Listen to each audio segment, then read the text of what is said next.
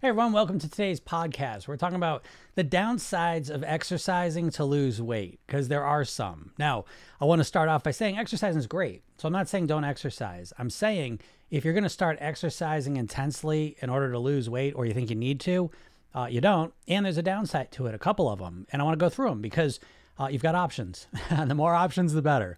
So the first big downside of exercising comes from a cognitive bias that we all have, called the licensing effect, or sometimes called moral licensing. And what it means is that a lot of times humans, once they've done something good, moral, or virtuous, will follow it up by doing something not good, moral, and virtuous. And so how that plays out with exercising is a lot of times people go and they start exercising, and in their mind, they're kind of like, wow, I just burned 1,000 calories.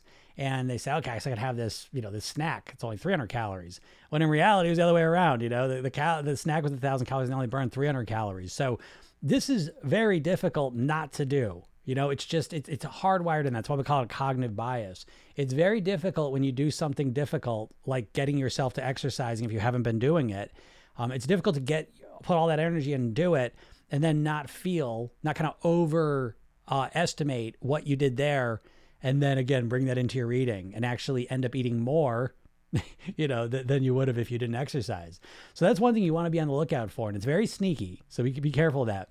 That's something also can affect intermittent fasters as well, where they don't eat for a long period of time. They're really focused on doing that, and then when they do start eating, they kind of overeat because they're not. Again, that moral licensing thing comes in again, and it literally affects the way you see things. Okay, the next thing is, when you start, if you haven't really been exercising and all of a sudden you start exercising, another thing you're probably going to find is that you get hungrier. So you want to be careful of that, because a lot of times we're exercising to burn calories, but now it's triggering us to be hungrier. And so then we go and eat, and we're actually, again, eating more than we actually burned because we're hungrier. We're not used to that. So be careful of that one. And then the final one that's really a big one is that if you haven't been exercising, actually, I guess there's two more, but they're kind of the same, is the energy usage. And so the first one is that clearly, yes, when you work out, you're going to get hungrier most likely. But the other side is that you got to watch out for your body, because if you haven't been exercising, all of a sudden you go into it challenging, a lot of exercising, the chance of you hurting yourself, becoming sore, becoming tired, go way up. And if you hurt yourself, if you're in pain, if you're tired, all of those things lead to being hungrier and overeating typically. Okay, so be careful of that. And the third one that kind of built on top of that is the willpower. So if you're going to get yourself to start exercising, it takes a lot of willpower and focus to get yourself to do it. And now you want to understand that willpower is like a muscle. And so if you use all that energy up to get yourself to exercise, there's going to be less of it for you to manage your eating.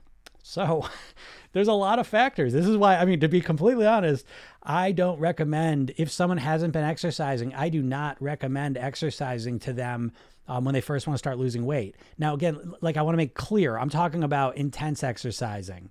Going for walks, doing light exercising, I think is great because it doesn't have those. They're easier to do. It doesn't hurt you. It doesn't build up the hunger, all the rest of it. I'm talking about thinking in your mind that you need to start going to the gym and working out hard in order to lose weight. Because a lot of times, again, it's a balancing thing. There's a lot of negatives that come with that experience, and you want to be aware of those. And so what I would suggest, again, if you don't like exercising, I got good news for you, because I don't either. And so I lost weight and managed it without doing any exercising, intense exercising. I did a lot of movement. I do a lot of yoga, gentle, easy stuff. But I really have not done a lot of difficult physical things. And so I want to make this crystal clear that you do not need to exercise in order to lose weight. It really comes down to calories. And if you take all that energy that you would put into exercising and you put it into reducing the calories that you typically consume, you're going to lose weight, and you're probably going to lose weight in a much easier way. And a lot of times when you fixate on the eating more than the exercising piece, usually that's a more long-term strategy, because for a majority of people, and I don't want to sound negative here, but for a majority of people, that exercising, especially if it's intense, is not going to be something that's going to last as long as really mastering your eating. So, those are just some things to think about. And again, the big picture is to realize that when it comes to your weight, it's really about figuring out what works for you. And if you, in your mind, believe you have to do something to lose weight that you absolutely dread and hate, then you're not going to do it. And so that's not a good strategy. So if you feel that way, take a step back and find some other alternatives, because there's better ways to make that happen, right? Then feeling like we're locked into just doing one way, and it's a miserable way we don't like. Because one of the first things you've got to accomplish is that you've got to find a path that works for you. Because if it's miserable to you and you don't like it, you're not going to do it for long. And what's the point? So you're better off taking a little bit of time and figuring out what does resonate with me, what does work for me. Okay. But again, the ultimate thing is to remember that you do not need to do extreme exercises to lose weight. Now, I want to just kind of cap this off with one last thought, is that study-wise, it seems that exercise a lot of times is correlated with long-term weight loss, but I like to reframe exercise into activity, okay? And to broaden that scope, so we're not just talking about going to a gym and doing typical exercise like we see, difficult, hard work. But if you start focusing more on activity, moving more, right? Moving your body more. And that could be a wider thing. It could be doing chores more. It could be going for walks, riding your bike, dancing, doing some martial arts. There's just a bunch of things that, because a lot of times with exercise, it's like it's just about working out, right? You're walking on a treadmill, you're doing a stair thing, you're doing lifting weights, and it's like you're there and you're just doing physical exercise. And for a lot of people, that context to that is very boring. And so if you can get yourself to find things where you're more active, that are more engaging mentally, and have more context to them, like dancing, martial arts, walking, riding bikes, things like that, there's a little more going on, your chance of continuing that goes way up. And there's a lot of side benefits to that as well. In addition to just calories being burned, again, it improves mood, it optimizes mental functioning, helps your metabolism, makes you feel better, all the rest of it. Okay.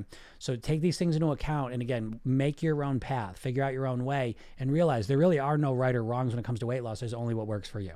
All right. So if anyone has any questions, feel free to ask them. I'd be happy to answer them.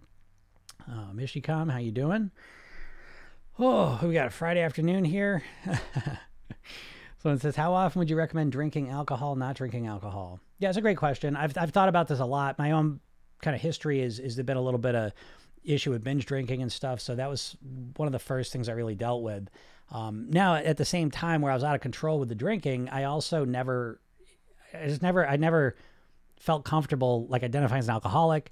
I never felt comfortable. I never felt like I just wanted to stop drinking completely. That just didn't resonate with me. Again, that goes back to the idea that whatever you're going to do, I think you always ought to bounce it off of, does that resonate with me? Does that feel like that's what I want to do? Now, that being said, I think with alcohol, where I'm at now, and I feel I'm pleased with my relationship with alcohol at this point. I could see at some point I won't drink any alcohol at all. But for right now, I drink alcohol 2 nights a week usually. I might have a drink a third night, one drink. And I'm very, very kind of specific with it. I honor alcohol. That might sound weird, but I'm very respectful of it. And I enjoy it, but I'm also I'm very aware of it. And so again, like tonight I'll have some drinks, but I'll never drink more than like 4 drinks in a night, and usually I'm drinking 2-3 drinks, when I do. And when I do that, I'm drinking more water. There's a lot of other factors I'm going into it as well. So I think that's a question everyone has to kind of answer for themselves.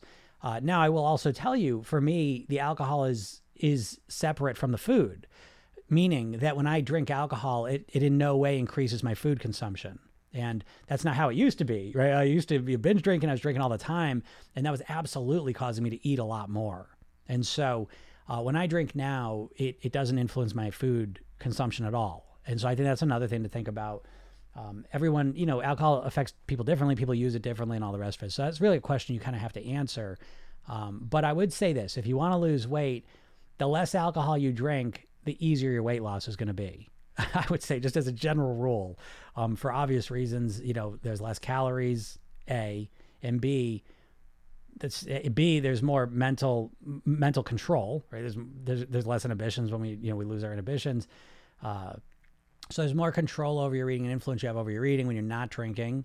And then the third thing is the blood sugar effect, so depending on what you're drinking, the alcohol can wreak havoc on your blood sugar, and so it can spike it and then crash it. When that crash comes, in addition to lowered inhibitions, that can be a trigger for overeating and eating the wrong foods. So these are all things you got to pay attention to. Again, for me, I've got it all structured. I've figured all this stuff out where I will drink, but I have, again, the eating is not influenced at all by that. I'm not eating more when I'm drinking.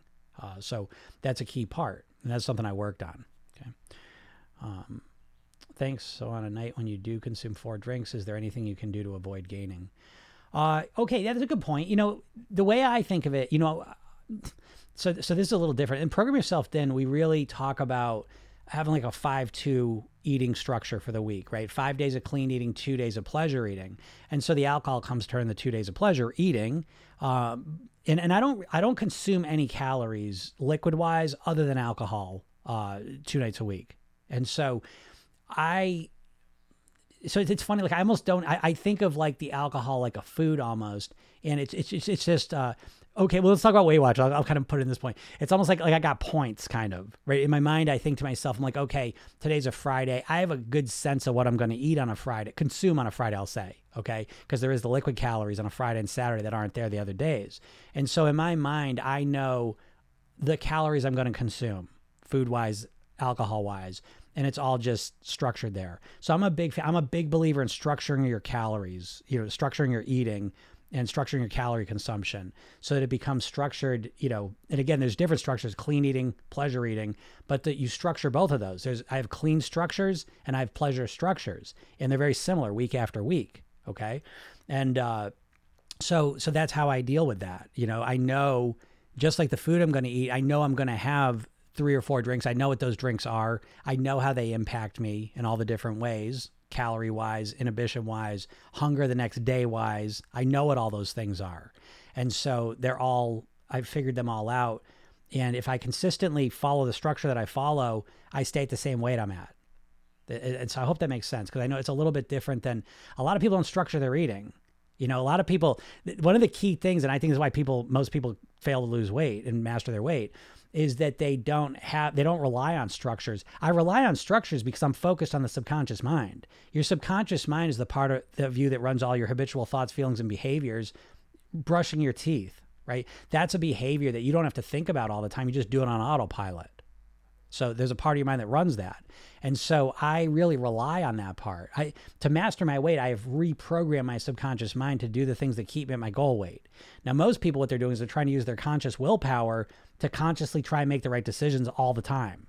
And it's overwhelming, which is why most people can't do it. So again, I really build around a structure that runs mostly on autopilot. And I'm there watching, I'm aware of it, but it's mostly just running on autopilot. And that makes everything a lot easier. So I hope that makes sense.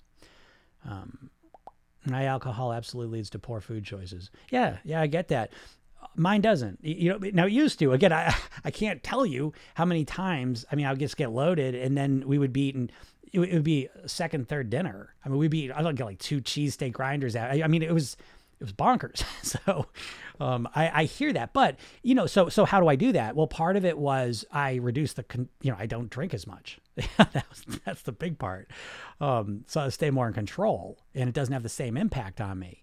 The other piece though is that I structure it. I know like I'll get out of here today and I'll have a drink, then I'll go to dinner and I'll have a drink maybe, and then I'll go someplace else. I might have 1 or 2, so again, I'm right at the 3, 4. And so I know how those lay out. I know how it affects me and how it affects my eating. So this comes out, I mean, what I'm saying, I'm telling you what I'm saying, but I'm not giving you all the structure of what's happening there. And that's the real secret to it all. And if the alcohol is no different than the food. When you start to structure things, because you're pattern oriented, everything you're doing has pretty much got a pattern to it. And so when you say like my alcohol absolutely leads to poor food choices, it's a whole pattern. And so part of it is not drinking as much, so you're more in control. That's part of it. The other part is, what do you do when you drink? We associate things together, because you could take alcohol right out of it. A lot of people's worst habit is that it gets to be 8 o'clock at night and they want to sit on the sofa and eat ice cream. So there's no alcohol there, but they just associate those things together. So you see what I'm saying? So there's the physical, mental effects of the alcohol, but there's also the conditioned association you have to, when I drink, I'm going to go get a pizza, or when I drink, I'm going to go raid the pantry. So what I mean, like there's 2 big parts to that. And so you can drink less, and that's part of it. But the other more important part is that when you drink alcohol, you break that association that when I drink, I eat. And that's another part of it. And it takes some practice. I'm not sitting here telling you just because I told you that now that's the end of it. But that's the process that I use to have control when I drink.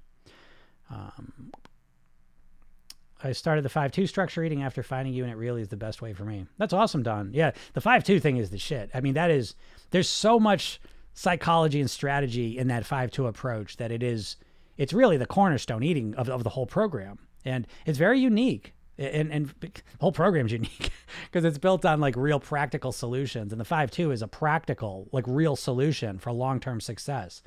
Most weight loss strategies are really just built for the short term, try and lose weight as quick as possible. The 5-2 plan is really built for long-term success. Is there such a thing as leptin resistance? Oh yeah, absolutely. Absolutely. However, the leptin resistance seems to be something that is more impactful for people that are obese. And so I don't know. I have not seen a lot of studies in terms of leptin resistance with, overweight, people under that obese category. But leptin resistance is real for sure. And so you can eat a lot and not feel satisfied, right? That's how leptin resistance shows up. And so, there's ways to deal with it. Again, understanding that, so I work with some obese clients. And so it's important to understand, when you eat, your body is telling you haven't had enough when you have. That's part of what you're dealing with at this point. And it's a real factor. And so, but there's ways to manage it too, Should kids be worried about weight loss? That's a great question. And I think I think there's ways. I mean, I say no in a lot of ways because I don't think kids have the psychology to really understand it in a healthy way. Once you start, oh, you should lose weight, it always just seems like it turns out bad and it's not effective, is usually what I see.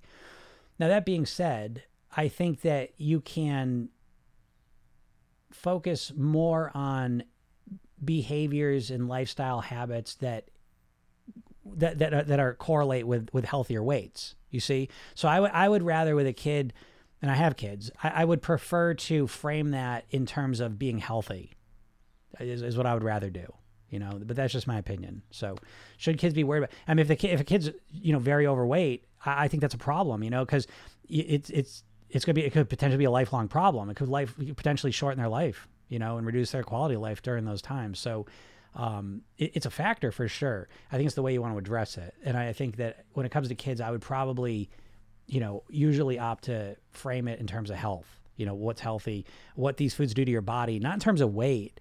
Because the foods that cause you to gain weight, a lot of times are foods that also are unhealthy for you for a bunch of reasons. And so if we want to frame it in terms of weight, I don't like that. I don't like that anyways.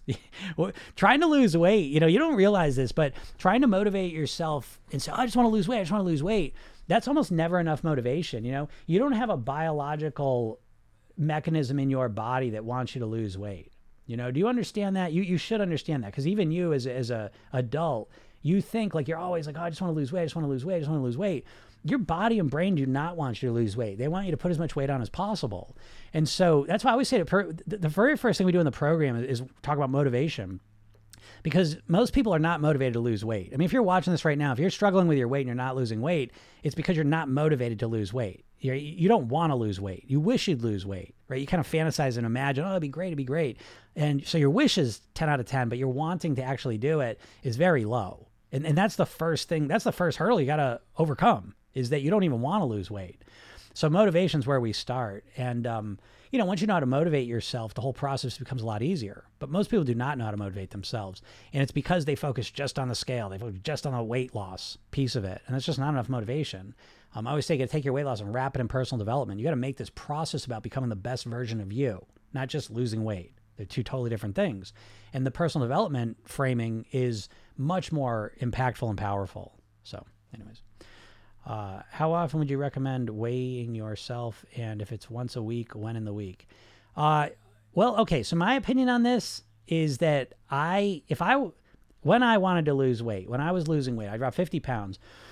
When I was actively losing weight, I weighed myself every day. And that's what I recommend to people. Now, my number one rule in Program Yourself Thin is that there's no right or wrong. There's only what works for you. So I have people in the program, they're like, I hate the scale. I'm getting rid of it. It's too emotional. I said, great. You do what you want to do. Okay. So I support anything. There's a thing called the weight registry study, which is, I think it's over 40,000 people now, people that had lost weight and kept it off for years. And it's a study about like, what do they do? What are the commonalities? And so one of the things is like, I think like 66% of them weigh themselves every day. But that also means 34% of them are not weighing themselves every day and getting results. You see, so there's always what works for you. But in defense of weighing yourself every day, there's a couple things I like about it. The first thing I like about weighing yourself every day is that you start to understand your body better. I was shocked when I started weighing myself every day. I was shocked at the variations that could happen in weight just in a day. And I don't know why, salt, water, whatever. But my weight could change 5 pounds in a day, 24 hours. And that was really crazy to me. But the other thing I learned that was really valuable is I realized that like if I started eating well, it would usually take a couple of weeks for the weight to show up, like the weight loss to show up consistently. Again, the weight always fluctuated, but it would kind of take 2 weeks for the weight to, like I could tell, okay, now it's lowered, you know? And that was one of the most valuable things I learned out of that, because even now I really have a 2-week time frame in my mind where if I start eating better and if I want to lose weight and I start eating better, I give myself 2 weeks before I expect to see any results. And if I start to eat poorly and I step on the scale, in my mind, I'm like, that's not going to show up for 2 weeks. And that has been very, very helpful to me, because a lot of people don't have you don't even know. Everyone's body is different. You know, that's one thing I could tell you for sure. They've done studies where they bring people into a lab for 30, 60 days, and they're literally measuring every single calorie they're doing. They're measuring like how much exercise they're doing. It's very, very scientific. And what you find at the end of the study is that people lose weight drastically different. Some people lose a lot of weight. Some people lose a little bit of weight. And so every body is different.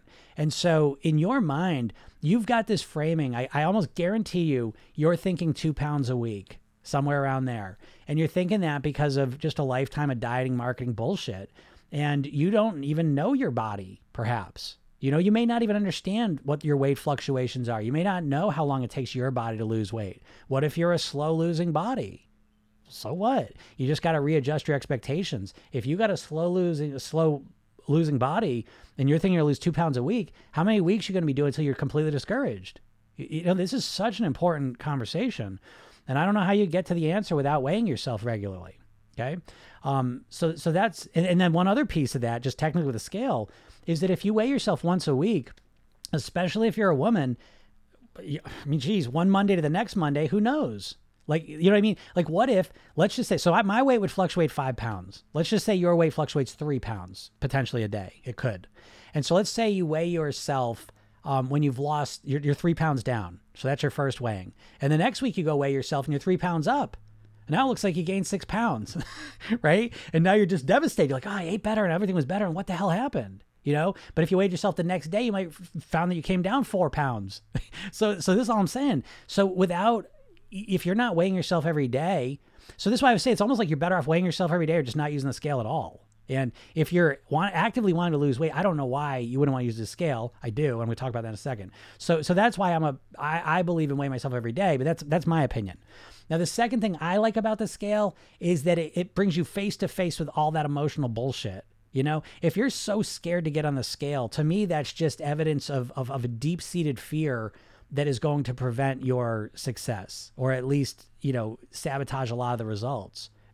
In an ideal sense, in an ideal world, I know this may sound like a stretch for you, but ideally you want to look at that scale like it's the speedometer of your car, you know, where it's like, if you look at your speedometer, you're not scared to look at your speedometer. I mean, if you're speeding, you slow down. If you're going too slow, you speed up. You just adjust. And that's where ideally you would like the scale to be, where it's this unemotional thing, where it's just a measurement tool. And whatever the measurement says just helps you, you know, adjust and readjust where you go from there. And so that's how I kind of look at that. A lot of people disagree with me, and that's fine. You know, again, there's no right or wrong with this, but I just speak my piece. You know, that's what I think, and that's what I did, and that worked for me. So anyways, going to Ringo's Star Show tonight, do absolutely using freedom. That's awesome. Yeah, I'm busy programming myself then. That's awesome. Good job, Don. You're onto it.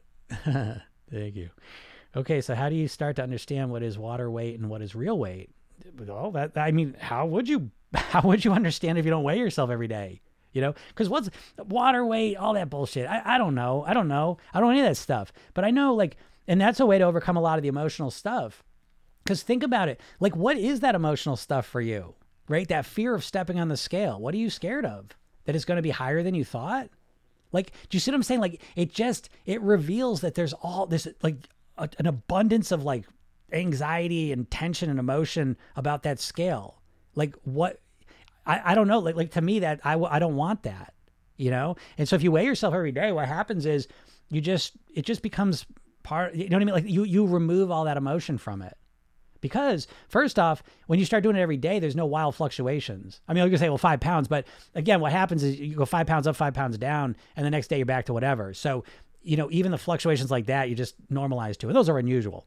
But what happens is you get comfortable. I think you start to, there's so much like weird denial and like shame and embarrassment and fear around weight loss in your weight. And I think coming face to face with the truth is always a good thing. It removes a lot of that emotional turmoil that's under the surface that's impacting you. And if you step on the scale every day, you start to really, and I think there's another benefit, is I think every day you step on that scale, you reinforce subconsciously, this is important to me. This is something I'm working on.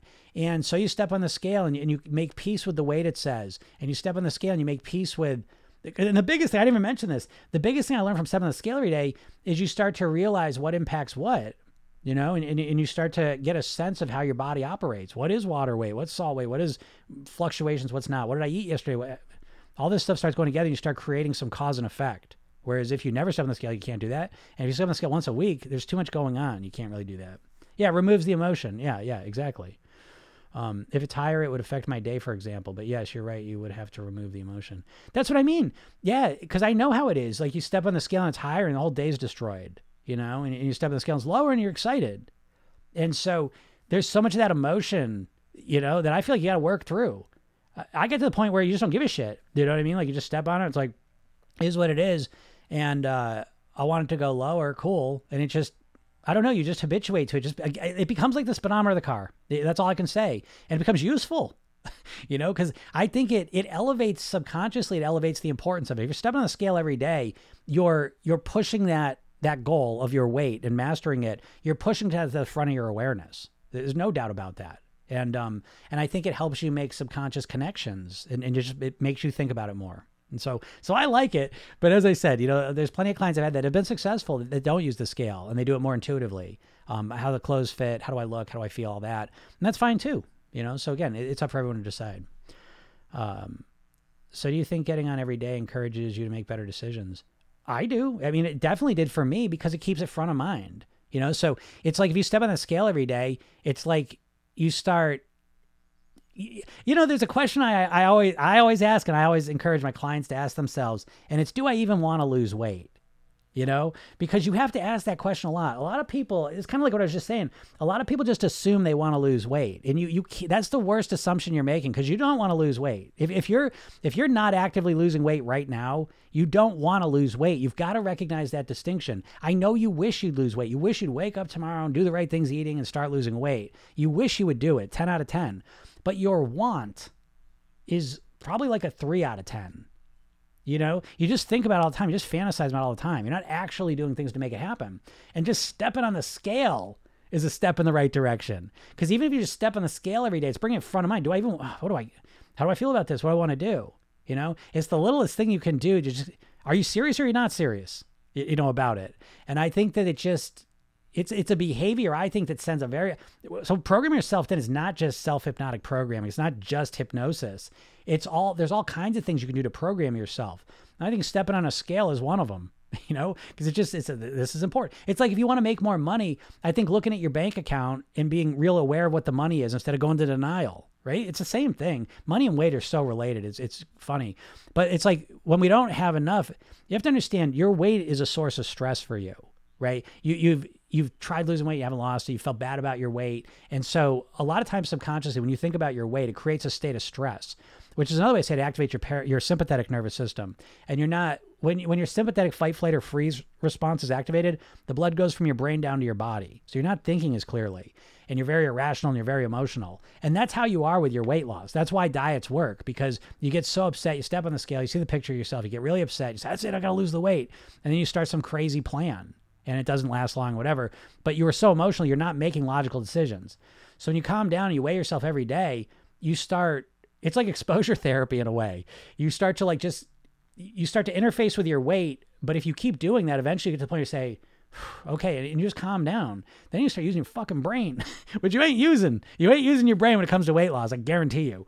And now you start using your resources and your creativity and your clarity and your logic and your rationality to create strategy systems to master your weight, not like the tactic of, oh, I'm just going to do keto. Oh, I'm going to intermittent fast. I'm going to do this one thing. You do one thing. Your eating and your weight is like, it's so embedded in so many different things. You need a comprehensive plan to master your weight and program yourself. Then there's a mindset blueprint, an eating blueprint, and a lifestyle blueprint. You know, you need these three things and you need to master them in order to have any chance of mastering your weight. You know, the diet thing is like one tactic that you're going to do for a little while and lose some weight. And then you put it back on because you didn't really make any profound, deep changes. So, anywho's, Grace says, I've been in a calorie deficit for 3 months and I haven't lost anything. Any tips? Yeah, this happens. I mean, the first step, and I hate to do this to you, but it's just the most common thing, is that how do you know you're in a calorie deficit? You know, and I know no one I know you don't like when I say that, and I understand that. But 95% of the time when people aren't losing weight over 3 months. Now, if you're in a calorie deficit for a month, I'd say that's not enough time. A month's not enough time, folks. You know, your time frames are so short, and that's one of the biggest problems you have. But anyways, so 3 months, that's a while. If you haven't lost any weight being in a calorie deficit for 3 months, my first thought is that you're not really in a calorie deficit. So don't get mad with me. I know it upsets you when I say that. But it's probably the truth that, you know, the challenge is, you know, when you're trying to do this on your own, it is a challenge. I'll give you an example, right? So it's like if you close one eye and look at your nose, you see it. Close your other eye, look at your nose, you see it. But open both eyes, your nose disappears, right? Your brain deletes it. So there's no value in seeing it. Your brain is always deleting, distorting, and generalizing things. And there's a good chance that you're eating more than you think you are. A good chance. And so if that's not the case, you know, there's other reasons, but that's probably the case. So we'll see if you respond to that and tell me you're doing. Great explanations. Thank you. You're welcome. You're welcome. Lost count of how many diets I've done. Your info is beyond informative. Thank you so much. I really appreciate that. I get it. I mean, yeah, that's every client I work with. I always joke. I mean, you know, the hypnotist is the solution of last resort, right? No one starts with the hypnotist, you know, and you know, that's the thing. So, you know, I get to help people. I love it. I mean, all my clients, most of my clients are in their 40s, 50s, 60s because they've tried all the diets. It's not when they don't work either. That's the problem. The problem is when the diet works and they lose the weight and then they put it back on. That's usually, you know, most people can only handle that once or twice because it's so devastating. And worst off, it creates this belief subconsciously that what's the point? Even when I lose the weight, I still fail. You know, and once you start having that belief, it's very difficult to get started with anything. And so a lot of my clients are in their 40s, 50s, 60s, and they think about weight loss all the time, but they can't get themselves to start a plan because they have a deep-seated belief that the diets don't work. You know, what's the point? And the big problem for most people is, and this is intentional, I mean, the diet industry is enormous. You know, I always think the obesity conspiracy is three main players: the food companies, the diets, which are the same as the food companies, and the medical establishment. Well, the food companies, obviously, we understand how they're contributing. The diets are the same things as the food companies. You know, Weight Watchers was owned by Heinz. Jenny Craig was owned by Nestle. The company that owns Atkins Food Products, the same company that owns Auntie Anne's Pretzels and Cinnabon. The company that owns Slim Fast, the same company that owns Ben & Jerry's ice cream. You know, these companies don't want you to lose weight. It's just one more bullshit thing they do to make it feel like you're doing something for it, but it doesn't work. And then the medical establishment, listen, the whole thing's built around treating symptoms. They ain't looking for the cure. They'd rather come up with a medicine to help deal with type 2 diabetes than help you not get it in the first place. And so you're really left on your own. And so a lot of clients I get, they're successful, they're smart, intelligent, but they can't get control of their weight. And they think about it 24 hours a day. They can't get themselves to take action. And it's because you don't have a good strategy. You know, all you have, you know, if you ask 100 people how to lose weight, they're going to tell you diets, surgery, medicine. That's it. No one's saying mindset. What is even a mindset program out there? Can you even name one? And that's the craziest part because your mindset's the biggest thing impacting your weight. Bigger than your hormones, bigger than your insulin resistance, bigger than your menopause, bigger than your Hashimoto's, your PCOS, all of it. Your mindset's the number one thing affecting your weight, and you never work on that. And I don't blame you. There's nothing out there. I've been doing this for 30 years personally, 20 years professionally. I've done over 5,000 private weight loss sessions. This is what I do. Read 50 books a year. I'm obsessed with this stuff.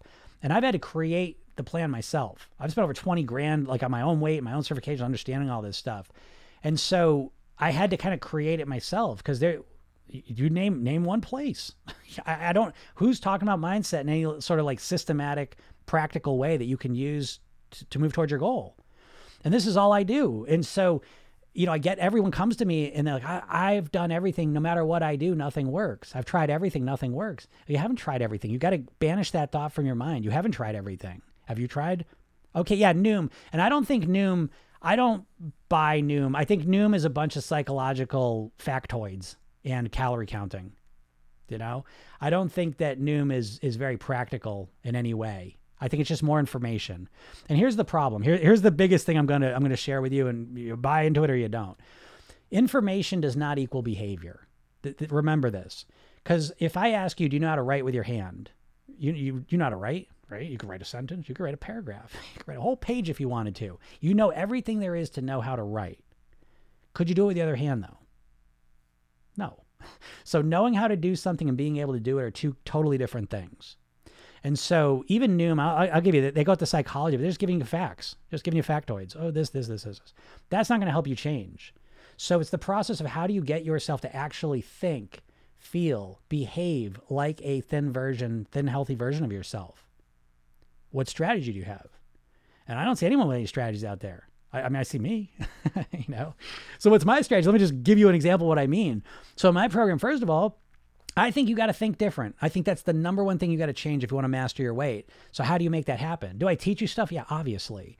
But I know the most important thing is you practicing it. So how do you practice it? How do you practice being a thin person when you've been overweight your whole life? How do you do it? Well, I'll tell you what I've come up with is that as soon as you get my program, it's delivered through the phone. So you wake up tomorrow morning, there's a message from me. It's an 8-week program. So you wake up tomorrow morning and there's a message from me, you click on it and it opens up a 5-minute hypnosis session. Every day you get a different 5-minute hypnosis session with a different weight loss mantra in it. And so you relax, you calm down, you connect to your goal, you get a new thought in your mind to think like a thin person. And then you go about your day. But now you're feeling different, thinking different. And then at night you come home and you get another message. Hey, do you program yourself thin technique? It's a 2-minute self-hypnotic programming technique where you do a redo rehearsal. It's really easy. And you clarify and connect to the person you want to be. And then there's a sleep hypnosis session, a 10-minute session at night that you can listen to if you want to, again, with another core weight loss mantra in it as you drift off to sleep. And then there's blueprints. How do you want to behave? Right? I could give you all the facts in the world. You need to create, I think, your own blueprint. There's a mindset blueprint, a lifestyle blueprint, and an eating blueprint for how you want to think, live, and eat that fits for you to live at your goal weight. So, it's real stuff. And then there's coaching, there's me coaching you because even if I just give you the information, teach you the techniques, like the coaching thing is the most valuable. I can see your main limiting belief and problem in about 2 seconds. I mean, this is what I do. My favorite thing, because this is the thing, your biggest challenge is, well, you're motivated, you're all or nothing, so as soon as like a mistake happens, you don't know what to do. And Program Yourself Thin is built around mistakes. What do you do when you have a mistake? When you make a mistake, eat too much, all the rest of it. And, that's the most important skill you need to develop. And so there's a strategy for it. So anyways, thoughts on intermittent fasting. Do you recommend intermittent fasting? It's so funny. I mean, intermittent fasting, right? It's the thing. It's, it's always something. That's what it is for me. It's always something different. So what do I think about intermittent fasting? Now I intermittent fast, but I do it differently than a lot of people. And someone I saw wrote that, and I think that's the quick answer. If it's sustainable for you, it's best. Great. Yeah. If it's sustainable for you. And if you hate it and you dread it, then it's horrible. Intermittent fasting is just a strategy to consume less calories. That's all it is. And so for as many people as it may work for, there's just many people it doesn't work for. And so there's no right or wrong with things. There's only, again, I want to bring you to a deeper point that there's no right or wrong. There's only what works for you. And so it's a little bit of a longer path to create the plan that's customized around you. But once you've done that, you have a plan that's custom made for you. And as you can imagine, when you have a plan that's customized around your lifestyle, your preferences, what you like to do, what fits for you, then it's gonna be a lot easier to maintain. Like I can sit here and tell you my mindset, lifestyle, and eating strategies are customized for me. So I love them. I love it. Every day I love it. I want to live this way for the next 100 years. I'm not looking at like, oh, Christ, another month and then I've lost the weight. I'm not white knuckling it. I love living this way. And I love living this way because it's not just that I'm able to master my weight. It allows me to be the best version of myself that I can be. It allows me to be the father I can be, the best husband I can be, the best son I can be, the best friend I can be, the best, all the rest of the things, relationships and identities are important to me in my life. It helps me succeed with those. So again, my motivation for living that way, thinking that way, eating that way is much bigger than just my weight. But intermittent fasting, again, the problem I have with intermittent fasting is the same problem I have with every diet. And to break it down, every diet, so that you can see it in a new way, every diet is one tactic. Every diet is a tactic, because diets are really built around marketing. Because every diet is just some unique way to reduce calories. And they make it so it's one tactic because they know the people they're trying to appeal to are overwhelmed and exhausted, and they just need one simple concept that they can wrap their head around. And so you get things like, well, just stop eating carbs. Just stop eating for 16 hours a day. Just eat Mediterranean food. Just stop eating carbs. Or I just said that. Stop eating fat, whatever. Stop eating meat. Just eat meat, whatever. It's always the one thing. And it's a one tactic. It's a tactic. And there's no one tactic that's going to... Intermittent fasting, it's a tactic. Like I intermittent fast, I'm sitting there telling you, I usually stop eating 6, 7 at night and I eat the next day 7 or 8. So I use it, but it's one tactic amongst many, many, many, many tactics that creates a system and a strategy, a complete holistic strategy I have. If you've been dieting trying different diets and trying to lose weight for 30 years, and now you're just going to try intermittent fasting, it's not going to work for you most likely. Sorry to be a buzzkill, but why would it? You're not changing your mindset at all. Listen, you want to know the biggest part of mindset that needs to change is your identity, your self-image. You may not even realize this, because if you've been overweight for a while, you don't like being overweight, but you're comfortable with it. You're familiar with it. And that's an important thing to realize, because your brain is a prediction machine. That's its main job. And your subconscious mind loves to maintain the status quo because it helps it predict more effectively. So if you've been overweight for a while, you don't like it, but you're familiar with it. You know how to get by in the world as an overweight person. And so there's a lot of security there. There's a lot of comfort there. And so you changing, see, no one ever thinks of this. You just think you're going to lose weight and then turn into a different person. You're not. I've done over 5,000 private weight loss sessions, and all of those people have lost weight at some point. I said, well, what happened? You lost the weight and you put it back on. What happened? And it's always some version of, I didn't feel like myself. I didn't feel like myself. I felt weird. And that, again, comes back to the self-image, the identity we have. And so once you do get motivated, that's the first step, is actually getting motivated. That's the first thing we cover in the program. The work really begins by transforming your identity. You identify, let me put it this way. Your weight is a physical projection of your mental self, right? The way you think about yourself is projected into your weight. And until you change that, you're never going to change your weight for long. Don't believe me? How do you think people that get fucking surgery, people that literally get surgery to shrink their stomach to this big, put the weight back on? How do you explain that? Right? So ultimately, it comes down to how you think about yourself. And until you start working on that, the chances of you losing weight for good are very, very low. Not to be a buzzkill, but I'm trying to point out what to really work on. Again, I'm not here to just bullshit you. I think that there's enough bullshit about weight loss, and I like to, I feel like it's a mission for me to get out here and help people legitimately, really. And I take it serious. That's why I make all these videos and this podcast. I get on it every day, to do this shit. I make a ton of money by coaching people, It costs $25,000 to work with me privately. So it's like, I you know what I mean? Like I do this because this to me is life and death. My dad died at 54 of a heart attack. So to me, there's a lot of meaning and intention behind what I'm doing here. I really want to help you because I want you to live as long as you can. And I want you to have the best quality of life that you possibly can while you're here. And worrying about your weight and feeling bad and constantly thinking about food and constantly thinking about weight and always trying diets and always trying to force yourself to do this shit is not a great quality of life. It's depressing when you think about it. To spend your life, because I always ask my clients, I say, what percentage of the day do you spend thinking about your weight? Regular 50, 60, 70% of the time I'm thinking about my weight. That sucks, man. This is your life. You just spend it thinking about your fucking weight. And how you don't like how you look, you don't like how you feel, you don't like yourself, you're pissed off at how you ate. That sucks, So that's why I do this, and that's why I'm not going to bullshit you. So yeah, intermittent fasting's it's a good tactic that better be part of a bigger overall strategy, or it ain't going to work. It's the weirdest thing with the diet thing, anyways, because if you take a step back, And you already know this, but if you take a step back and you're like, well, what am I really expecting? Like, what are you anticipating is going to happen?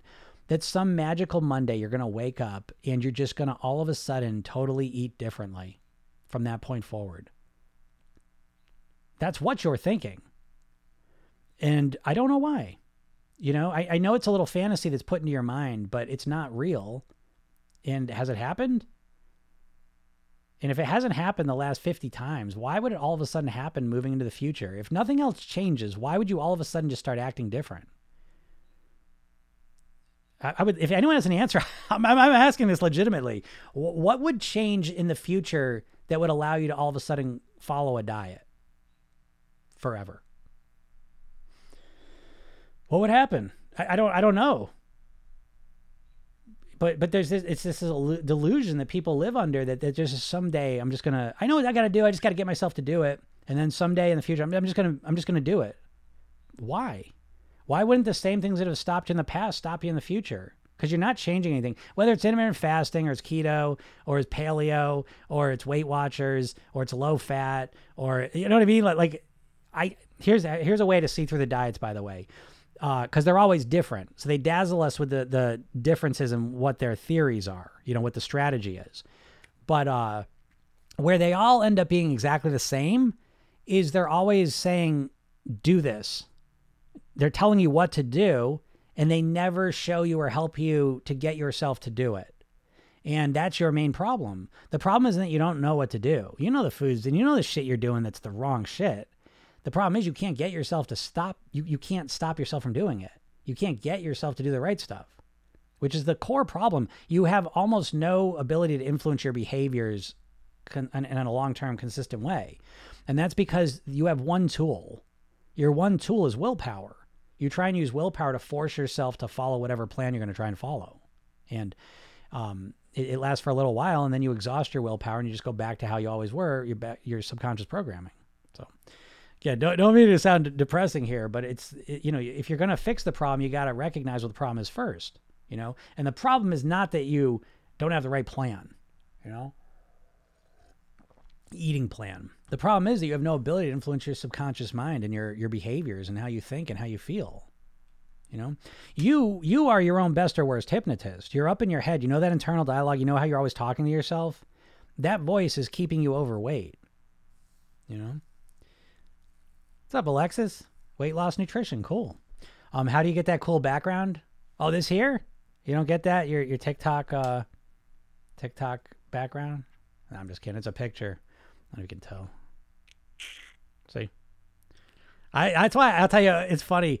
I've been making videos for years, but it wasn't until like TikTok happened and I got to start like shooting video like vertical, you know, and vertical is like, that was like a turning point for me. I don't know why. Cause I always love this picture, but it's like when you have like a regular shot, it's like not as, I don't know. It's not as cool. And like all of a sudden when it's like, you know, just behind me, I think it looks cooler. So thanks. I'm glad you like it. I love this. I love this thing, but it definitely looks cooler like this. And it does just like when you look at it on the wall, it's my opinion. That's cool. Weight loss nutrition. That's awesome. I like that. Yeah. But yeah, you would know more than anyone else, right? Again, there's knowing what to do and being able to get yourself to do it. I always use the example. If you were a robot and you could just type out what you're going to eat all day and then you just did it, none of us would have any problem losing weight. You don't have any problem losing weight, you know? So the problem is that you need like more nutrition strategies. The problem is more that you don't know how to influence your behaviors in a profound way. And that's because, you know, you don't know how to influence your mindset, you know, and once you know how to control your mindset, it just changes the whole process. And it's fun too, because, you know, to be honest, it's not even just about your weight. It's really like everything. You can imagine everything in your life gets better when you start to have some ability to influence your thoughts, feelings, and behaviors in a practical way that works. It changes everything up. So it's one of those leverage skills that helps you in lots of different ways, you know? But yeah, be careful of the tactics, be careful of the diets, because they're usually not enough, you know, which isn't to say, like, I learned stuff from all the diets, you know, again, I do intermittent fast. I've learned things. I use things from keto. All the diets, when you start to understand, see, this is a big problem too, that a lot of times we like the diets and we just like, tell me what to do and I'll do it. You really ought to seek to understand the context of why those diets, like what's the context of why they're saying they work, Okay. So a lot of like the keto thing, I mean, there's going into ketosis, but really keto, paleo, for most people, it's like, okay, it's a way to reduce refined carbs. Refined carbs is a big problem. It's the number one source of calories for Americans, you know? So having some strategy that reduces refined carbs is going to be helpful to lose weight, you know? But they can't just say that. So they got to like create this whole other thing around it. And so, yeah, keto is great in my opinion because it helps you reduce the carbs, and people tend to start eating more protein. That's more, you know, satiating. So that's helpful too. But once you understand the deeper aspects of why it works, then you can take what works and discard the parts that don't work for you. So at keto, I'm a vegetarian or pescatarian anyways. And so keto isn't going to work for me, but I still take the part of, refined carbs is a problem, you know, in the SAD diet. And so we want to reduce those. That's going to help. You know, and so, but again, understand the concept. Intermittent fasting, again, it's just a strategy. First of all, I mean, that's how we ate for millions of years. Food was much more uncertain. And so there were times of not eating. And it's much more natural for our bodies evolved over millions of years to not have a constant supply of food, to eat, to not eat, and to have those clear times. And now we go in the modern world, we wake up and eat 16 hours a day nonstop. And so I think it's really helpful to have chunks of time where you're not eating, give your body a rest. Digestion is a huge use of energy.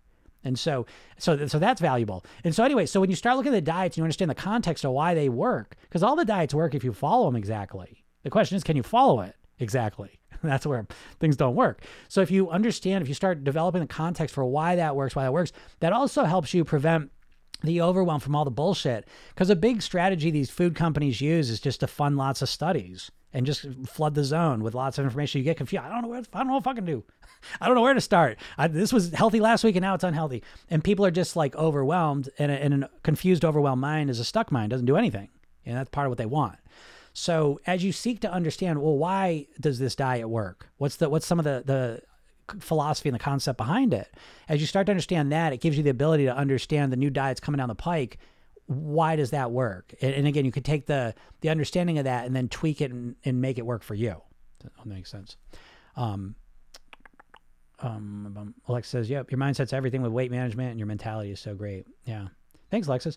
Yeah, you know that. I mean, you know that, right? So as a nutrition, again, you can tell people what to do, but again, the challenge is, how do they get themselves to do it consistently? That's the hard part, obviously. Again, if we were just robots, you could just input in the nutrition plan and then they followed it, like everything would be easy. But again, there's all this mindset stuff, that goes about it. What do you think about trigger foods, junk food? Yeah, trigger foods are real, and there's different types of trigger foods. You mentioned junk food. Junk food specifically, I just made a video on this, and I think it's so funny, but we have this intuitive sense that a lot of the processed foods we eat are made in like kitchens with chefs, tweaking their grandma's recipes, when in reality, they're products made in a lab by chemists, And I think with processed food, we're right, like where cigarettes were in the 1950s, where there was a sense that maybe they're not that healthy. Maybe these are dangerous. And so there were, studies were coming out. They knew that. But again, the cigarette companies, they flooded the zone with all their bullshit, and they sat on those studies and all the rest of it. But it ultimately came out, oh yeah, cigarettes and lung cancer. I think we're right at the cusp of that. I think within the next 10, 20 years, it's going to be well known that these processed foods are literally killing us. And I would suggest you get ahead of that, just like the cigarettes. Do a little bit of research and realize these foods, not only what they do to our bodies, understand your main exposure to the world is through your digestive tract. Your skin's like 20 square feet of space. Your lungs, if you iron them out, are like the size of a tennis court. And your digestive tract, if you iron that out, it's like the size of a football field. I might be blanking that up a little bit, but the ratios are similar. It's huge. So your main exposure to the world, let me put it this way. If you turned yourself inside out, your digestive tract was on the outside, like your skin, you'd be this giant, you'd be 100 feet tall, person and stuff. So it's important to understand that that's your main exposure to the world. And so what you're putting in there is going to have a huge impact on you as a person. So I think that junk food and what it does and what it potentially is doing to us, it's scary to me, and I really do not eat very much junk food at all. And again, that programming is just learn about it. Just learn about it. And just like cigarettes, I'll give you an example of what I mean, in just to the levels they go to. They have a machine down in Dallas. I think it's Dallas. They've got a campus. Frito-Lay has a campus. And there's like 300 or 400 chemists that work there. They've got a $40,000 chewing machine that figures out the exact pounds per square inch that's the most addictive. So what I'm trying to tell you is the level that they go to get you addicted and to create products that are addictive that you overeat is far beyond anything you're imagining. And I think it's important to recognize that the food companies are the cigarette companies. And if you don't like the cigarette companies, I don't know how you feel about cigarette companies, but if you feel like they're kind of shitbags and you wouldn't want to support them, and that's why you don't smoke, well, realize that Nabisco and RJ Reynolds are literally merged. They're the same company. And the Kraft's parent company is Philip Morris. So they are literally the fucking food and cigarette companies are the same thing. In the 70s, they saw the writing on the wall, so they divested from cigarettes and went into food. And you can trace a line. The obesity and the type 2 diabetes numbers just skyrocketed from the late 70s on. Is that because of that? I think it probably had something to do with it. They use their philosophy of creating the most addictive product possible, use the most aggressive means possible, sitting on research as hard as they can. And so it's up to you. You've got to look into this. This is your fucking life. That's the thing. This isn't about losing some weight and wearing a bathing suit to the beach. This is about literally, do you want to live longer? Do you want to have a good quality of life while you're here? And so, that's that. What are your thoughts on savory breakfast to not stimulate your cravings throughout the day? Oh, I think that's great. Yeah. I think, but to that point, I would say that, yes, maybe savory breakfast, but I think I like to take a step further and just figure out what foods, because that's like in Program Yourself, then we have an eating blueprint, and it's really built around everyone's different. That's just fascinating. I always talk about like lactose intolerance, for example. It's like almost 100% of Asians, most African Americans are lactose intolerant because where they've lived, they just weren't cows. They weren't drinking milk. So they never developed, the ability to produce the enzymes to digest it. And then if you lived, white Northerners were drinking milk for a long time. So they developed the ability to digest the food. That's just one little example. So I think there's lots of this, that a lot of how foods affect us is very unique because we're all just unique creatures genetically and in our makeup. And so I like to take a step further and say, figure out, test, experiment. If I eat this, I feel satisfied throughout the day. If I eat this, I'm hungry right away. I've done this. I used to like just eat all day long, but breakfast to lunch, I would usually like have my breakfast. It would be white toast, Jif peanut butter with sugar in it, cereal with sugar in it, milk. And then I would, within an hour, then I'd have a donut, muffin, croissant, one of those, and then have my lunch. And so it was a process of elimination, experimentation to get to the point, well, what can I eat for breakfast that satisfies me till lunch?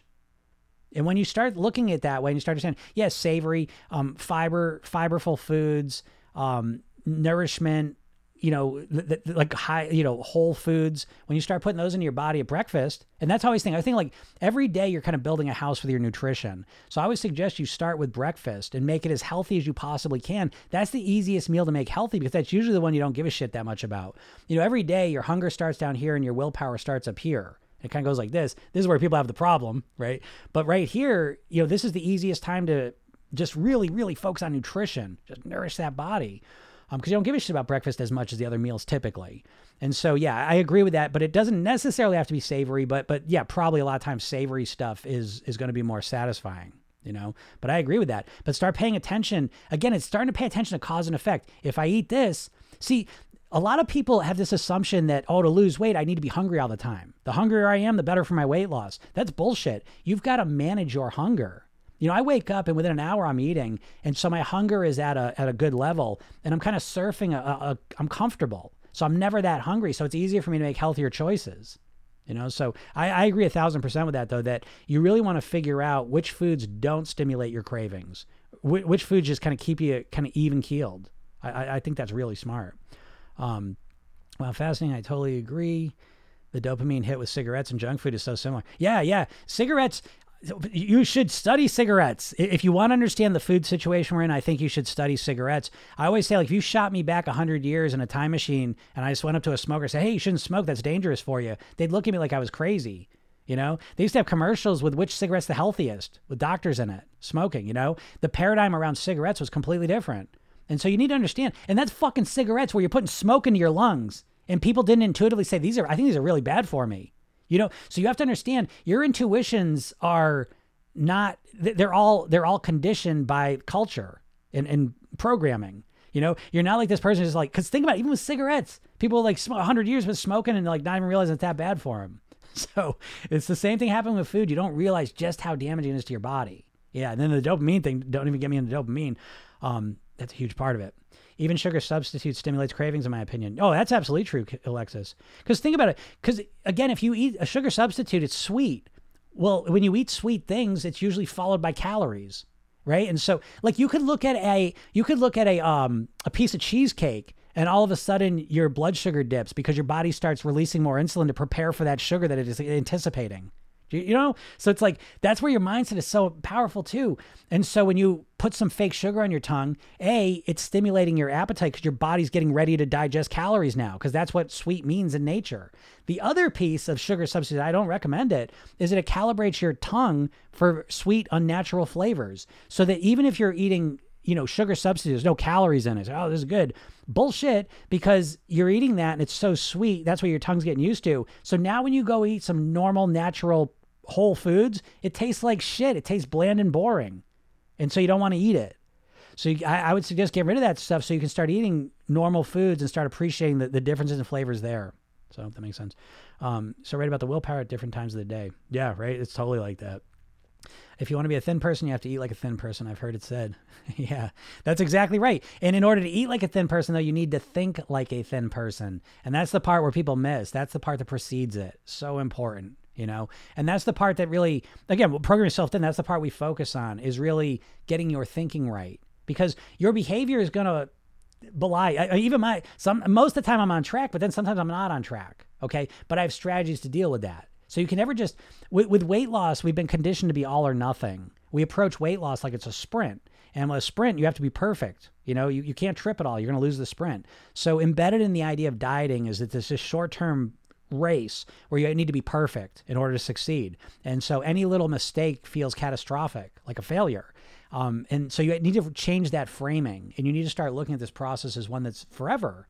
Because again, how long do I keep the weight off for? And I know you're saying forever. So you need a strategy that helps you do that. And the dieting strategy is not that, That's why people are now putting stevia on strawberries. Nothing is sweet enough anymore. Yeah, that's exactly right. There's a part of mastering your weight that is training your taste buds, And so I always say the thing, I don't say this too often because people freak out, but to be fair, there's a big part of me that I have conditioned my taste buds to more bland, natural foods, I've let go of all the excitement, the flavor excitement of a lot of processed foods, because I look at it like drugs. I always say, like, the more you tantalize your taste buds, the more you're going to have to, loosen your belt, and it's just a fact. So, if you're getting your kicks in life out of putting all of these crazy flavors onto your tongue, if that's your primary source of pleasure, it comes with consequences, and it makes obviously mastering your weight almost impossible. Is being a volume eater a thing, or is that just eating too much? That's a good question. I don't know. What's a volume eater? Just someone who eats a lot? I don't know. I haven't even heard that. I guess I've heard volume eating. Is that like, what's that mean? Is that someone that just eats a lot of food and then doesn't gain weight or something? So I don't know what that means. Someone who eats a lot of food but less calories. Oh, okay. Yeah, volume meter. Yeah, like volumetrics. Yeah, got you. Yeah. So that's the shit. Yeah, that's the secret. That's definitely a thing. So yeah, listen, your weight comes down to calories, and it has calories in, calories out. But really, I always suggest program yourself is built around consuming less calories, not burning more calories. Because the exercise thing, I was talking about that at the beginning of the podcast here. Exercise comes with some negatives. One of them being that it makes you hungrier typically. It reduces your willpower because you use your willpower to exercise. It makes you sore and uncomfortable. That usually triggers you to eat more. And, then there's the licensing effect as well. So anyways, I'm a big focus on reducing calories. And the best way to reduce calories is exactly what you're saying. Volume eating. Yeah. I just thought of it as volumetrics. But what that also comes down is calorie density of the food. And so calorie density is a cookie's this big and there's 100 calories in it. A salad's this big and there's 100 calories in it. Okay. And so the big mistake a lot of people have is they think it's the calories that are satiating them. That's where the satiety comes from. And it's not. It's also the volume of the food. Your stomach has stretch receptors in it. There's a lot of things that influence your hunger levels. The stretch receptors in your stomach are one of them. So as you consume more volume, you feel more full. The next thing, and I think it's the biggest one of all, is, because less calorie dense foods, what are less calorie dense foods? Well, spoiler alert, fruits, vegetables, greens, beans, natural whole foods are typically a lot less calorie dense than processed foods. Because one of the things that processed food exists to make you eat as much of it as possible. And one of the most addictive things that can be in food is calories. And the calories come in the form of salt, sugar, fat.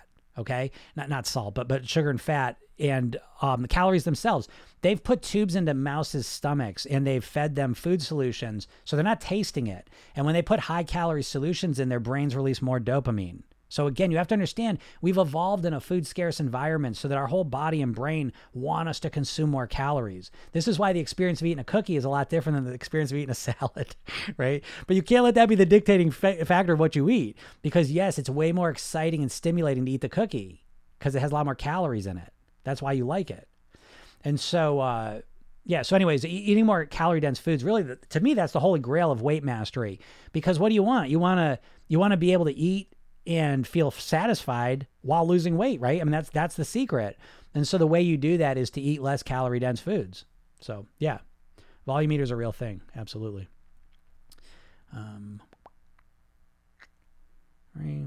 Yep, that's the best, to be a high volume eater for less calories. Yeah, that's totally it. I mean, I have a huge salad like every day. I have a big bowl of salad. You might have seen, it's one of the pinned videos I have.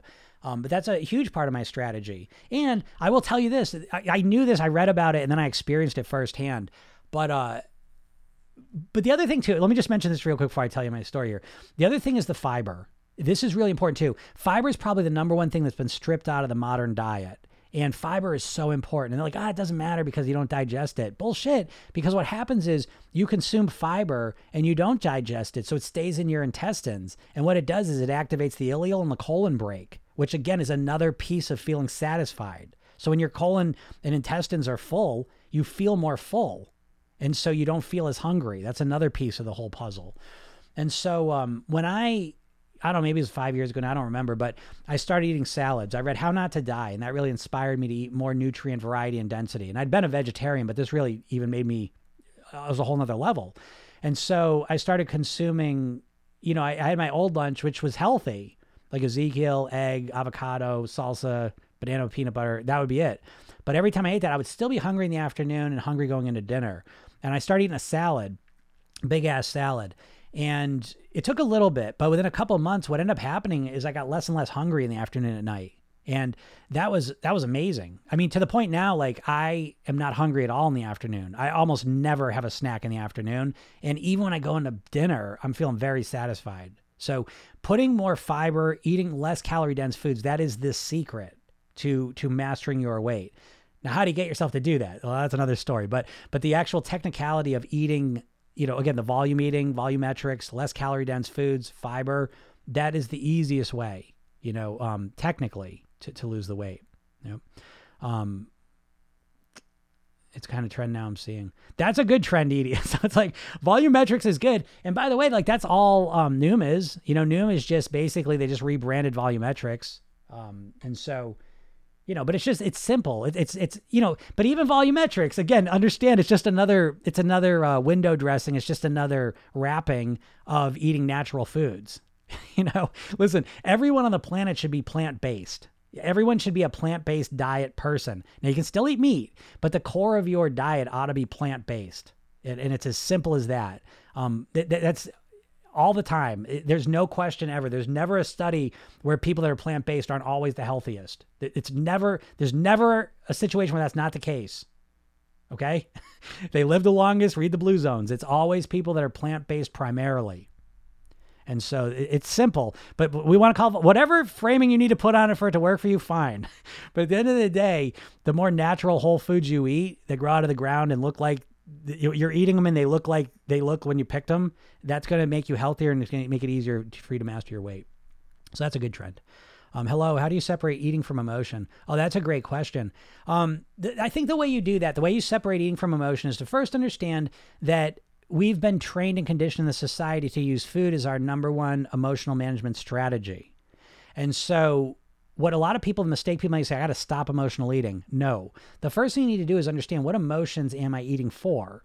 We typically are eating to feel emotions, but primarily to not feel emotions. So we're feeling stressed, overwhelmed, depressed, lonely, and we eat in order to take our mind off of that and feel good for a little bit. And so you want to start to recognize, why are you emotional eating? When is it happening? Are you doing it when you're stressed? Are you doing it when you're lonely? Are you doing it because you feel depressed? Whatever the reason is, you start to recognize that, and then you ask this magic question. Because what people do is they say, I get rid of the emotional eating, but you also get rid of the emotional satisfaction you're getting from that process. You maybe use food to relax. So I got rid of the emotional eating, but now I'm ready to kill someone. That's not what we want. We want to keep the relaxation and get rid of the eating part. And the way you get there is you find out which emotions you are eating for or to avoid, and you begin asking the question, how can I feel more relaxed without food? How can I feel, so I feel lonely and I don't want to feel lonely, so I want to eat. So what are you looking for? Connection, maybe. How can I feel more connected without food? Well, maybe I'll call up a friend. Maybe I'll go out and do something. So again, it gets you to a real genuine solution. Because I have a phrase I always use that a lot of people are emotionally malnourished because they're using food for their emotional nourishment. Because again, if you're feeling lonely and you're eating food to avoid feeling lonely, like for that 10 minutes, that hour you're eating, yeah, you feel less lonely. But then as soon as you're done, you feel lonely again. And now you heap on top of it the shame and frustration, embarrassment, all the bullshit that goes with that. So it's a very bad emotional management strategy, even though it's the most common one. So again, the way you separate the emotional eating is, again, start being reflective, start being aware of, why am I eating? What emotions am I eating for? Don't just settle for, I'm an emotional eater. What the fuck's that mean? You know what I mean? There's a million emotions. You need to understand your specifics, because I promise you, there's only 2 or 3 emotional eating patterns you have. And once you understand them, then you can ask more articulate questions and find a better solution. I have a craving to eat food for taste even after I'm full, Carrie says. Yeah, well, I'm going to guess that the foods that you are craving are processed foods. And so, listen, you've got to look at processed foods like a drug. I mean, they're there to stimulate a response in you, physical, mental, and emotional response. It's like people saying, like, well, how do I deal with cocaine cravings? I don't know. You probably have to start by not doing cocaine. You know what I mean? That's what these processed foods are like. I do this all the time. I don't really eat much processed foods, but I always find it fascinating. Like when I do, it's like Halloween time, I'll let myself eat candy for a week, and it's the same story every time. I'll eat it for the first time. I say, shit's not even good. 5 minutes later, I'm like, are there any more of those? So it's addictive on a level you don't even realize. So yeah, it has nothing to do with your fullness, because you're eating foods that are built to stimulate you and get you addicted. And that's all I'm going to say about that. So what technique are you going to use? You know what I mean? It's like someone I want to do cocaine, but I'm tired of the cravings. Well, what can I tell you? You know what I mean? The substance itself is addictive. So there's not much you can do about that. What's your take on protein bars? I don't like protein bars. I don't like any of that shit. And I've done protein bars. Listen, anything that's processed, it's not going to be good for you. I don't care. I don't care if it's all natural ingredients, all the rest of it. I don't want it. I'd rather have vegetables and snacks and actual nuts. I just want to eat things in their whole forms. Now, again, I understand if you're traveling, okay, protein bar. But a lot of protein bars have sugar in them. If they don't have sugar in them, they have things that are, the flavors are all over the place. They're calibrating your flavors for a natural taste. So I don't like protein bars. But if they work for you, cool. But again, understand they're a processed food designed to get you to be hungry and eat more of them. I used to be very active, 10 hours of training per week as an athlete, but then stopped and now having issues. LOL majorly. Yeah, sure. Like high intensity training, but now looking at different options and seeing high volume eating. Oh, I got you. Okay. Got a bunch of salad stuff today. Great job. Yeah, Edie, go to my videos, because I pinned a video about how I prep my salads. And a lot of people found value in that. It's been a game changer for me. So check that out, because again, it's not enough to, I got to eat more high volume food. Okay, that's great intention. That's like saying, I'm going to learn to play the piano. Okay, great. That's the first step. And now you need a strategy for how you're actually going to do it consistently. That's the key part. And that'll help you, that video I put up there. But yeah, if you put all that energy into controlling your eating, you'll get great results as well. Once I notice I'm full, I want something sweet. Help. I could be stuffed and still want sweets. Yeah, okay. I get that. There's a thing called sensory specific satiety, and that's part of that. That's why, like, if you go to a buffet, everyone knows you can just eat so much because you don't get full. And that's partly because, again, it's hardwired into us that I remember a story I read there. Like, they were watching this hunter-gatherer It was a modern world. They were watching this person who was living like a hunter-gatherer, and they had found an animal, and they cooked it, and they were starting to eat that, and then they ate some more stuff. They really stuffed themselves. And then they were walking back, and they found a beehive, and they ate all this honey. And so there's a thing called opportunistic voracity that we have built into us, because, again, we evolved in a situation where food was scarce. And so if all of a sudden we found an ability to eat more calories in that moment, we can trigger this response. And so, a lot of times we finish a meal and we're full, and then we want something sweet. I have that too. The secret is you don't have to stop it. You just need to come up with a better strategy. So the strategy I use is I'll use dark chocolate. Works for me. And so 2 squares of dark chocolate is very satisfying for me. I'm good with it. But if I don't have that, I feel like I'm wanting it. Although I also notice if I wait 20 minutes, that goes away too. So what I'm telling you is not the specifics of what I'm saying, the process. Try different things that are less calorie dense, that are healthier, and rely on those, and wait till you find something that really works for you. Okay. But that's normal. Staying for this answer too. Yeah. I listen to your TikToks while I walk in the morning. 2 miles of your voice. LOL. It helps. That's awesome. Yeah. 2 miles of my voice. That's a smart move. Because everything I'm doing, again, I'm a hypnotist. So everything I'm saying, even here, I'm using conversational hypnosis. I'm framing things, and I'm influencing your subconscious mind in a lot of ways. One thing you can listen to that I'd suggest is probably even better is I have the podcast. So if you go, it's on all the podcast platforms, but if you look up Program Yourself Thin, I'm doing a podcast every day, weekday. And so those are usually like an hour. And so, you hear me talk about different questions and stuff. If you listen to those will change you too. I get those all the time from people. And then if you're really serious, get my program, because then there's hypnosis sessions. You listen to those, and then you listen to the classes. That shit is next level. So if you want to check that out, you can go to my bio and click that link. It's there. Regulating your nervous system regularly. Yep. Getting in tune with my body and emotions has helped so much. I ask myself, where am I emotionally? Yeah. Before I eat. Yeah. That's so much the case. I just made a video about that. Being able to influence your state, where you're at before you eat, is probably one of the most powerful things you could do to influence your eating. And again, what most people do, they take a top-down approach where they just rely on willpower for everything, right? You're stressed out, freaking out, pissed off, depressed, whatever, hungry, starving, all over the place. You just expect that willpower is always going to be there for you to rely on and change your eating. It's not. You need to focus on bottom-up factors. Again, that's why we have a holistic approach to weight loss with Program Yourself Thin. We want to make it as easy as possible. And again, that's where the lifestyle pieces come in. As you start living a healthier lifestyle, in the program, we got 8 specific habits we go through that you implement, and it makes you more relaxed, more calm, craving healthier foods, more balanced emotionally, more willpower, all the factors that make it easier to eat well. And so if you approach it strategically and in a holistic, preventative way, the whole process can be way easier than you ever imagined. Do you have any books on your own we can purchase? It's really an interesting topic. Natasha, I'm working on it right now, so I can't wait to have that, because that's gonna be exciting. Oh, Huntington 1978. Hello. I'll definitely check you out. Yeah, thank you so much. You're welcome. Yeah, you'll love it if you're listening to that. That's always a program in the back of my mind I'm going to make at some point too, is a Walk Yourself Thin.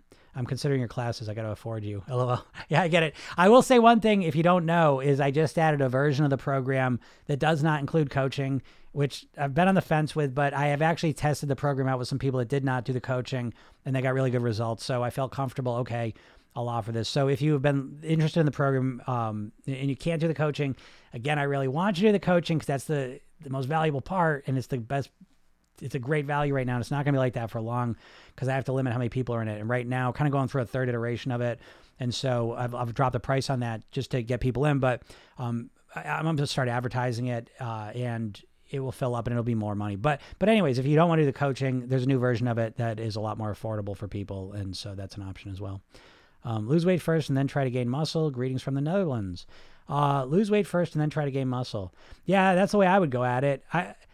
Again, unless you could start off slow, I just think if you start gaining muscle, there's all other kind of factors with it. You're probably going to be hungrier, and there's just other impacts of the working out, and I think those, I'm not saying it's bad. I think working out's good, but I think that also it's important to realize that there's other effects from the working out that are going to potentially nullify your weight loss. It's the same thing with intermittent fasting, and again, I'm not saying, I know, you regulate to it and then all of a sudden everything's great. But for a lot of people, intermittent fasting, it's a struggle to get through the not eating phase. And then they're so hungry by the time they're eating that they're overeating. I can't tell you the number of people I've had that, I'm intermittent fast, I'm not losing any weight. How's that possible? Well, it's possible because you're overeating when you're eating, and again, it's a big part of it. So we always want to look at the holistic impact of things. And working out and intermittent fasting are similar in that way. That again, I like both of them, but they do have, there are consequences. There are, systematic effects it has that you should be aware of. So hope that makes sense. All right, everyone, I'm going to get out of here. I hope you all enjoyed this. Remember, if you want to, two things. A, you should check out my program if you're serious about mastering your weight, because I believe it's the most comprehensive weight loss program that exists. You can learn all about it, but you can go to my bio, click that link and learn about that. However, you can also, if at that page, there's a link to get a free hypnosis session. That's a good hypnosis session. You should get that. It's designed for you to kind of get started. You know what I mean? Like it's supposed to, it's to kind of help you clarify the body you want and connect to it. So it's an inspiration session. It's pretty exciting. And then once you opt in for that, there's a training 3 steps to master your weight. And that's really good too. A brand new paradigm for you to master your weight, which I think will be really valuable for you. So you can go to my bio and click on that. And it's a good stuff. So go check that out. That's all free. Okay. And then, obviously my TikToks, about that. I always got videos, got a bunch of new videos coming out this weekend that I'm pretty excited about. They're good ones. Podcast is Program Yourself. Then go listen to that and make sure you like it, make sure you like it. And, what else? My YouTube channel is Jim Katsoulis, and I put a bunch of stuff up there. A lot of like hour-long nighttime hypnosis sessions, some different stuff that's cool up there. And, that's it. All right, everyone, have a super weekend and we will talk soon. Bye.